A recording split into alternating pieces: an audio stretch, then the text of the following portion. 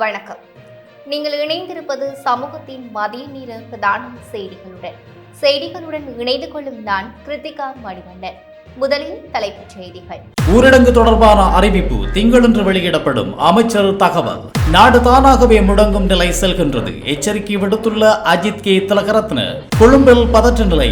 6 போலீசார் காயம், பெண் உட்பட 10 பேர் கைது. எரிபொருள் நிரப்பு நிலையங்களில் மக்கள் தொடர்ந்தும் குழப்ப நிலையில். வைத்தியசாலைகளை மூட வேண்டிய நிலை ஏற்பட்டுள்ளது. அரச வைத்திய அதிகாரிகள் சங்கம் எச்சரிக்கை.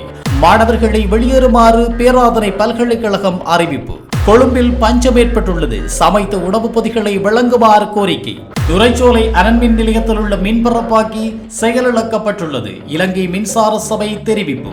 பல்கலைக்கழக மானியங்கள் ஆணைக்குழுவினால் அங்கீகரிக்கப்பட்ட பிரித்தானிய பட்டப்படிப்புகளை தொடர இன்றே பிகாசியால் வளாகத்தை நாடுங்கள். எதிர்வரும் 2 வாரங்களுக்கு நாட்டினை முடக்குவது தொடர்பாக அரசாங்கம் ஆலோசித்து வருவதாக தகவல்கள் வெளியாகியுள்ளது. நாட்டில் ஏற்பட்டுள்ள எரிபொருள் தட்டுப்பாடு காரணமாக அனைத்து சேவைகளும் ஸ்தம்பிதம் அடைந்துள்ள நிலையில் இதனை சமாளிக்கும் நோக்கில் அரசாங்கம் ஊரடங்கை அமல்படுத்த ஆலோசித்து வருகின்றது. கடுமையான எரிபொருள் தட்டுப்பாடு காரணமாக 2 வாரங்களுக்கு நாட்டை முடக்குவது தொடர்பில் அரசாங்கம் ஆலோசித்து வருவதாக தெரிவிக்கப்படுகின்றது. எனினும் அடுத்த 2 வாரங்களுக்கு நாட்டை முடக்கும் திட்டம் குறித்து விவாதிக்கவில்லை என அமைச்சர் நிமல் ஸ்ரீபாலடி சில்வா தெரிவித்துள்ளார். எனினும் தற்போது காணப்படுகின்ற நிலைமைகள் மேலும் மோசமடைந்தால் ஊரடங்கு அமல்படுத்தப்படும் என எதிர்பார்க்கப்படுகின்றது. நாடு முடக்கப்படுவது தொடர்பில் எதிர்வரும் திங்கட்கிழமை அமைச்சரவையில் கலந்துரையாடிய பின்னர் அறிவிக்கப்படும் என அமைச்சர் நிமல் ஸ்ரீபாலடி சில்வா தெரிவித்துள்ளார். ஊரடங்கு விடயம் தொடர்பில் சுயமாக ஒருவராலும் முடிவெடுக்க முடியாது எனவும் அமைச்சரவை கூட்டாகவே அதனை தீர்மானிக்க வேண்டும் எனவும் அமைச்சர் மேலும் தெரிவித்துள்ளமை குறிப்பிடத்தக்கது. இதேவேளை இலங்கை மக்களின் தற்போதைய நிலை என்ன என்பதை வவுனியாவை சேர்ந்த முச்சக்கர வண்டி சாரதியின் கண்ணீர் எடுத்துரைத்துள்ளது. இந்த சாரதியின் மனவிரக்தியின் விழிப்பில் அவர் வெளியிடும் கருத்துக்கள் அனைவரையும் கவலையில் ஆழ்த்தியுள்ளது.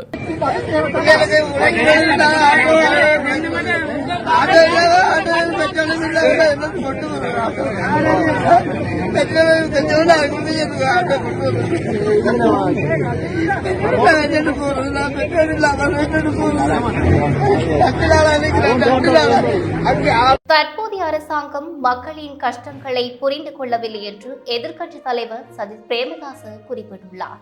எனவே ஜனாதிபதி மற்றும் பிரதமருடன் இணைந்து ஒன்றாக ஆட்சியமைக்க முடியாது என்று சஜித் பிரேமதாச குறிப்பிட்டுள்ளார். தலைவர்களால் உருவாக்கப்பட்ட ஓர் அவலத்தையே இன்று நாடு முகம் கொடுக்க நேரிட்டுள்ளது. விஞ்ஞானபூர்வமற்ற முடிவுகளால் ஏற்பட்ட விளைவுகளின் அவலத்தை இன்று முழு நாடும் அனுபவித்து வருகின்றது. இல்லாமைகளையும் இயலாமைகளையும் பற்றியே ஜனாதிபதியும் பிரதமரும் நாட்டுக்கு கூறுகின்றனர். அரசு இயலாமையை அறிவிப்பதையே செய்து கொண்டிருக்கின்றது. இந்த அபாயம் குறித்து தொடர்ச்சியாக நான் உட்பட எதிர்க்கட்சியும் கூறிய போதும் எதனையும் அரசு கண்டுகொள்ளவில்லை. இந்த அரசு ஆட்சிக்கு வந்தவுடன் பணக்கார குபேரர்களுக்கு வரிச்சலுகை வழங்கியதன் விளைவுகளை நாடு எதிர்கொள்கின்றது.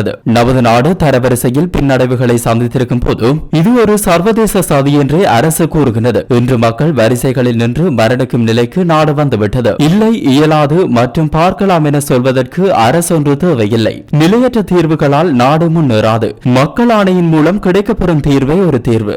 රජයේ අකාර්යක්ෂමතාවය නිසා, රජයේ දුර්වල රාජ්‍ය පාලනය නිසා, ඒ වගේම විද්‍යාව වෙනුවට මිත්‍යාවට මුල් තැන දීලා තීන්දුව ගැනීම නිසා අපි රටක් හැටියට, ජනතාවක් හැටියට எரிபொருள் நிரப்பு நிலையங்களில் மக்கள் தொடர்ந்தும் குழப்ப நிலையை ஏற்படுத்தி வருகின்றனர். இதேவேளை பெட்ரோல் உரிமையாளர்கள் மற்றும் ஊழியர்களுடன் ஏற்பட்ட முரண்பாடு காரணமாக மக்கள் வீதி மறியலையும் போராட்டங்களையும் முன்னெடுத்து வருகின்றனர். அம்பாறை மாவட்டம் பெரிய நீலாவணை போலீஸ் பிரிவுக்குட்பட்ட மருதமுனை பகுதியில் உள்ள எரிபொருள் நிரப்பு நிலையத்தில் நேற்றிரவு இந்த சம்பவம் இடம்பெற்றுள்ளது. இவ்வாறு ஒன்று கூடிய மக்களை கலைப்பதற்காக சம்பவ இடத்திற்கு ராணுவத்தினர் போலீசார் வரவழைக்கப்பட்டுள்ளனர். எரிபொருள் நிலைய உரிமையாளர் மற்றும் ஊழியர்களின் பொறுப்பற்ற செயற்பாட்டினால் கோபமடைந்துள்ள மக்களே இவ்வாறு வீதி மறியல் போராட்டத்தை மேற்கொண்டுள்ளனர். இதனால் கல்முனை அம்பாறை பகுதியிலிருந்து கொழும்பு செல்லும் பொது போக்குவரத்து பேருந்துகள் மக்களின் போராட்டத்தினால் திருப்பி அனுப்பப்படுவதை எம்மால் அவதானிக்க முடிந்திருந்தது.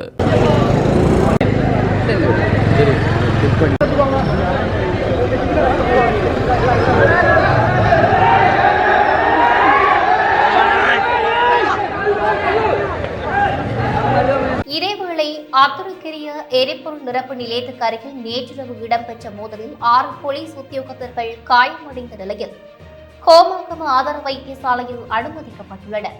இதன்போது பெண் ஒருவர் உட்பட 10 பேர் கைது செய்யப்பட்டுள்ளதாக போலீஸ் ஊடகப் பிரிவு தெரிவித்துள்ளது. அத்துருகிரிய பகுதியில் எரிபொருள் நிரப்பு நிலையம் மூடப்பட்டிருந்த வேளையில் சிலர் உள்ளே நுழைய முற்பட்டுள்ளனர். அவர்களை தடுப்பதற்கு போலீசார் முயன்ற வேளை இந்த மோதல் சம்பவம் இடம்பெற்றுள்ளதாக தெரிய வருகின்றது. இந்த நிலையில் குறித்த சம்பவத்துடன் தொடர்புடைய பெண் உள்ளிட்ட 10 பேரை அத்துருகிரிய போலீசார் கைது செய்துள்ளமை குறிப்பிடத்தக்கது. இலங்கை பேராதனை பல்கலைக்கழகம் இன்று தொடக்கம் மூடப்படுவதால் மாணவர்களை வெளியேறுமாறு அறிவிக்கப்பட்டுள்ளது. இலங்கையின் மிகப்பெரிய பல்கலைக்கழகமான பேராதனை பல்கலைக்கழகம் காலவரையின்றி மூடப்பட்டுள்ளது. தற்போது நிலவும் சிரமங்கள் காரணமாக பரீட்சை உட்பட அனைத்து கல்வி திட்டங்களும் தற்காலிகமாக நிறுத்தப்பட்டு அனைத்து விடுதிகளும் உடனடியாக மூடப்படும் என இலங்கை பேராதனை பல்கலைக்கழகம் அறிவித்துள்ளது. எனவே அனைத்து மாணவர்களும் உடனடியாக அமலுக்கு வரும் வகையில் பல்கலைக்கழக வளாகத்தை விட்டு வெளியேறுமாறு இதன் மூலம் தெரிவிக்கப்பட்டுள்ளது. கல்வி நடவடிக்கைகள் மற்றும் பரீட்சைகளின் ஆரம்பம் குறித்த தகவலை உரிய நேரத்தில் அந்தந்த பீடங்கள் அறிவிப்பார்கள் எனவும் தெரிவிக்கப்பட்டுள்ளது. இதேவேளை தற்போதுள்ள சூழ்நிலையில் பாடசாலைகளை தொடர்ந்தும் இயக்குவது கேள்விக்குறியாக உள்ளதாக இலங்கை தமிழர் ஆசிரியர் சங்கத்தின் பொதுச் செயலாளர் சரா புவனேஸ்வரன் தெரிவித்துள்ளார். இன்றைய மோசமான நிலைமை இலங்கையில் ஒருபோதும் ஏற்பட்டதில்லை என்றும் அவர் கவலை வெளியிட்டுள்ளார். அனைவருக்கும் வணக்கம். இப்போதுள்ள நெருக்கடியான சூழ்நிலைகள் தொடர்பாக பல்வேறு விடயங்களை தெளிவுபடுத்தி நாங்கள் அரசாங்கத்திடமும் கல்வி அமைச்சிடமும் பல கோரிக்கைகளை வேண்டுகோள்களை முன்வைத்துக் கொண்டிருக்கின்றோம். அந்த கோரிக்கைகள் வேண்டுகோள்கள் எவையும் அரசாங்கத்தினால் முழுமையாக நடைமுறைப்படுத்தப்படாத காரணத்தினால் இன்று பாடசாலைகளை மூடுகின்ற அல்லது இயக்க முடியாத ஒரு சூழல் ஏற்பட்டிருக்கின்றது. ஒவ்வொரு பிரதேசங்களிலும் 2-3 மைல்களுக்கு அப்பால் எரிபொருளுக்காக மக்கள் காத்து நிற்கின்றார்கள். அவர்களோடு இணைந்து பிள்ளைகளுடைய பெற்றோர்களும் அதிபர்களும் ஆசிரியர்களும் வரிசையில் காத்து நிற்கின்றார்கள். அன்றாட போக்குவரத்துக்கே முடியாமல் இருக்கின்றது. உணவுப் பொருட்களின் விலைகள் எகிறிவிட்டது. இந்த நிலைமையில் பாடசாலைகளுக்கு மாணவர்களை வரவழைப்பது, ஆசிரியர்கள் கிரமமாக வருவது, கற்பித்தல் பணியை மேற்கொள்வது என்பது மிகவும் கடினமான ஒரு காரியமாக இருக்கின்றது. ஆகவே விரைவாக, மிக மிக விரைவாக அரசாங்கம் இதற்கான ஒரு தீர்வை காண வேண்டும். நாங்கள் சொன்னது போல அத்தனை அதிபர்கள், ஆசிரியர்கள், மாணவர்களுக்கும் பாடசாலைகளை இயக்குவதாக இருந்தால் இலவசமான பயன் ஒழுங்குகளை உடனடியாக செய்யுங்கள். இல்லையேல் பாடசாலைகளை மூடிவிட்டு அமைதியாக நீங்களும் அமைதியாக இருங்கள் என்று இந்த சந்தர்ப்பத்தில் கேட்டுக்கொள்கிறோம். வெளிநாடுகளுக்கு நபர்களை அனுப்பும் முகவர்கள் தொடர்பாக இலங்கை மக்கள் அவதானமாக செயற்படுமாறு எச்சரிக்கை விடுக்கப்பட்டுள்ளது. குறிப்பாக சவுதி அரேபியாவுக்கு வேலைக்கு செல்லும் இளைஞர்களுக்கு இந்த எச்சரிக்கை விடுக்கப்பட்டுள்ளது. கடுமையான பொருளாதார நெருக்கடியை சந்தித்துள்ள இலங்கை மக்கள் அதிலிருந்து மீள்வதற்காக வெளிநாடுகளை நோக்கி பயணமாகி வருகின்றனர். சில இளைஞர்கள் அவசரமாக தமது சொத்துக்களை விற்றும் அல்லது கடன்களை பெற்றும் வெளிநாடுகளுக்கு பயணமாகின்றனர். இந்த நிலையில் அவ்வாறான இலங்கையர்களுக்கு ஒரு எச்சரிக்கை தகவல் வெளியாகியுள்ளது. முகவர்களின் பொய்களை நம்பி பல லட்சங்களை செலவு செய்து சவுதி அரேபியாவிற்கு வேலைக்கு சென்ற இலங்கையர்களுக்கு வேலை வழங்கப்படாததால் அங்கு நிறுவனங்களுக்கு முன் ஆர்ப்பாட்டங்களை மேற்கொண்டுள்ளனர். அத்துடன் இந்த துயரங்களை பகிரும் காணொலி ஒன்று இலங்கையில் உள்ள ஊடகம் ஒன்றுக்கு அனுப்பப்பட்டுள்ளது. எனவே இதுபோன்று மற்றவர்களும் ஏமாறக்கூடாது என்பதற்காக அவர் இந்த காணொலியை பகிருமாறு கேட்டுக்கொண்டுள்ளதை அடுத்து குறித்த ஊடகம் இந்த தகவலை வெளியிட்டுள்ளது. இலங்கையில் தற்போதைய நிலை காரணமாக நாடு தானாகவே முடங்கும் நிலைக்கு செல்லும் என்று கல்விசாரா ஊழியர் சங்கத்தின் பொதுச் செயலாளர் எச்சரிக்கை விடுத்துள்ளார். தற்போதைய எரிபொருள் நெருக்கடி காரணமாக நாடு முடங்கும் ஆபத்து உருவாகியுள்ளதாக கல்விசாரா ஊழியர்கள் சங்கத்தின் பொதுச் செயலாளர் அஜித் கே திலகரத்ன தெரிவித்துள்ளார். தற்போதைய நெருக்கடிக்கு மத்தியில் அரசாங்க ஊழியர்கள் வேலைக்கு செல்வதில் பெரும் நெருக்கடிகளை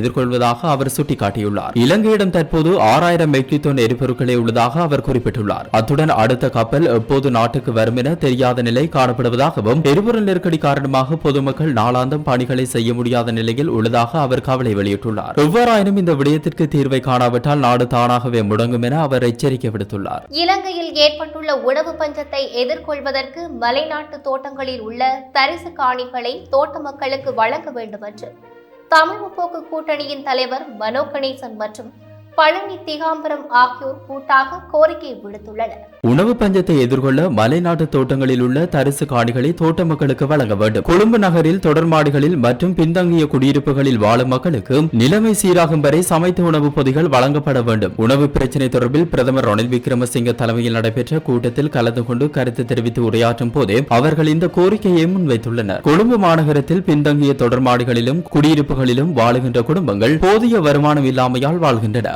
உணவு சமைக்க எரிவாயு, மண்ணெண்ணெய் மற்றும் உணவுப் பொருட்கள் இல்லாமலும் தவிர்க்கின்றனர். அடுத்த சில மாதங்களுக்கு நிலைமை சீராகும் வரை ஒரு நாளைக்கு ஒரு முறையிலும் அவர்களுக்கு சமைத்த உணவுப் பொதிகளை வழங்க வேண்டும். எரிபொருள் வழங்குவதில் சுகாதார சேவைகளுக்கு முன்னுரிமை அளிப்பதாக அரசாங்கம் தெரிவித்த போதிலும் இதுவரை எந்தவொரு நடவடிக்கையும் எடுக்கவில்லை என்று அரசு வைத்திய அதிகாரிகள் சங்கத்தின் தலைவர் ருஷான் பெல்லோன தெரிவித்துள்ளார். இதன் காரணமாக வைத்தியர்கள் மற்றும் பணியாளர்கள் பற்றாக்குறையால் வைத்தியசாலைகளை மூட வேண்டிய நிலை உருவாகி வருவதாகவும் அவர் குறிப்பிட்டுள்ளார். கருப்பு சந்தைக்காரர்கள் சார்பில் எரிபொருள் சேகரிப்பு பிரச்சாரத்தில் ஈடுபட்டுள்ள எண்ணெய் கடத்தல்காரர்களால் நிலைமை மோசமாகியுள்ளதாகவும் அவர் தெரிவித்துள்ளார். இந்த எரிபொருள் கடத்தல்காரர்களுக்கு எதிராக போலீசாரும் ராணுவத்தினரும் எந்த நடவடிக்கையும் எடுக்காத நிலையில் எரிபொருள் நிரப்பு நிலையங்களுக்கு செல்லும் வைத்தியர்கள் மற்றும் சுகாதார பணியாளர்கள் மிகவும் சிரமங்களை எதிர்நோக்கியுள்ளனர்.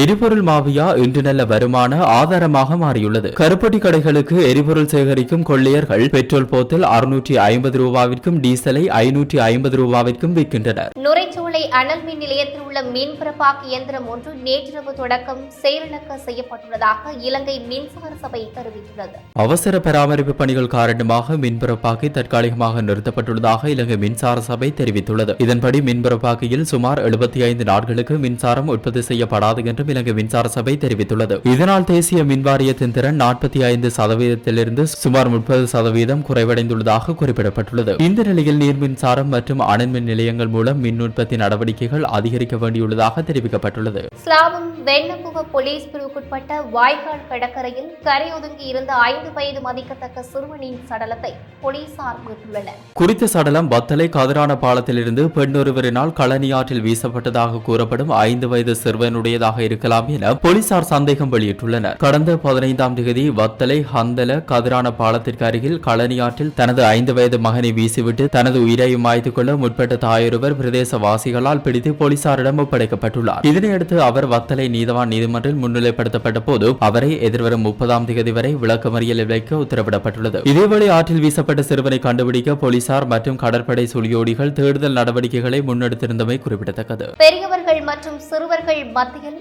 இன்ஃபுளுவன்சா வைரஸ் பரவல் அதிகரித்து வருவதாக சிறுவர் நோயில் விசேட வைத்தியர் டாக்டர் தீபால் பெரேரா தெரிவித்துள்ளார். நோய் எதிர்ப்பு குறைபாடுள்ள சிறுவர்கள், 60 வயதுக்கு மேற்பட்ட பெரியவர்கள், நாள்பட்ட நோய்களால் பாதிக்கப்பட்டவர்கள் இன்ஃபுளுவன்சா வைரஸால் பாதிக்கப்படலாம் என்று அவர் எச்சரிக்கை விடுத்துள்ளார். காய்ச்சல், தலைவலி, சளி, மூக்கில் நீர்வடிதல், இருமல் மற்றும் பசியின்மை, சில சமயங்களில் வாந்தி போன்றவை இதன் அறிகுறிகளாகும். இதேவேளை நாட்டில் மருந்து தட்டுப்பாடு அபாய கட்டத்தை எட்டியுள்ளதாக அகில இலங்கை மருந்தக உரிமையாளர்கள் சங்கம் தெரிவித்துள்ளது. புற்றுநோய் மற்றும் நீர்வறுப்பு நோய்க்கான மருந்துகளும் குழந்தைகளுக்கு வழங்கப்படும் சில மருந்துகளும் தட்டுப்பாடு ஏற்பட்டுள்ளதாக அச்சங்கத்தின் தலைவர் சந்திக ஹங்கந்த தெரிவித்துள்ளார். இத்துடன் சமூகத்தின் மதிய நேர பிரதான செய்திகள் நிறைவடைகின்றன. தொடர்ந்தும் சமூகத்துடன் இணைந்திருங்கள். நன்றி, வணக்கம். இது போன்ற செய்திகளை தெரிந்து கொள்ள